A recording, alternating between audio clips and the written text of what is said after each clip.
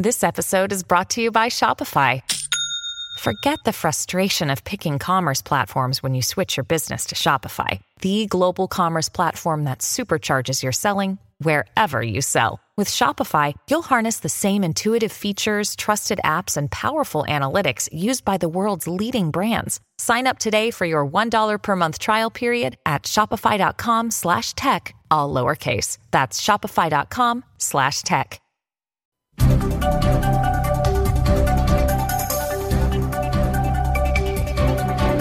With your coronavirus update, I'm Jim Watkins. This report is brought to you by BodyTemperatureKiosk.com. First, a quick look at the global numbers. 22.6 million coronavirus cases, 792,000 deaths, 15.3 million recoveries, and on Wednesday, 6,600 people died worldwide from COVID-related illness. The U.S. again led with the most deaths, 1,263. That is slightly down from the day previous, though. Brazil with just over 1,100 reported deaths. India with just over 800.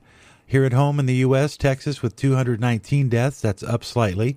Florida with 174, down from the previous day. California with 164, also down slightly. Georgia with 67 deaths, up from 33 the day previous. And Arizona reports 105 deaths. That's up after several down days. Georgia up slightly with 55 deaths. Overall in the U.S., just under 45,000 new cases reported. Deaths overall are down to just over 1,200. In the news, the Food and Drug Administration has placed on hold its emergency authorization for blood plasma to treat COVID-19 so officials can review more data, according to the agency, the New York Times reported. Plasma with coronavirus antibody has been donated by surviving patients, but clinical trials haven't shown it can do much to fight the virus. Last week, the National Institutes of Health said the results on the treatment were not robust enough to continue the practice. Two senior administration officials told the Times. The NIH told medical experts to hold off on using coronavirus antibody plasma until the results of a Mayo Clinic study become available.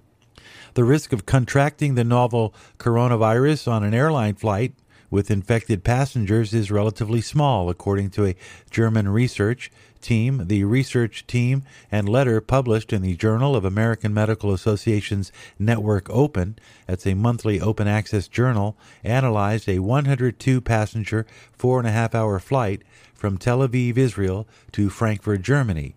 Aboard a Boeing 737 on March 9th, strict mitigation protocols were adopted by the airlines.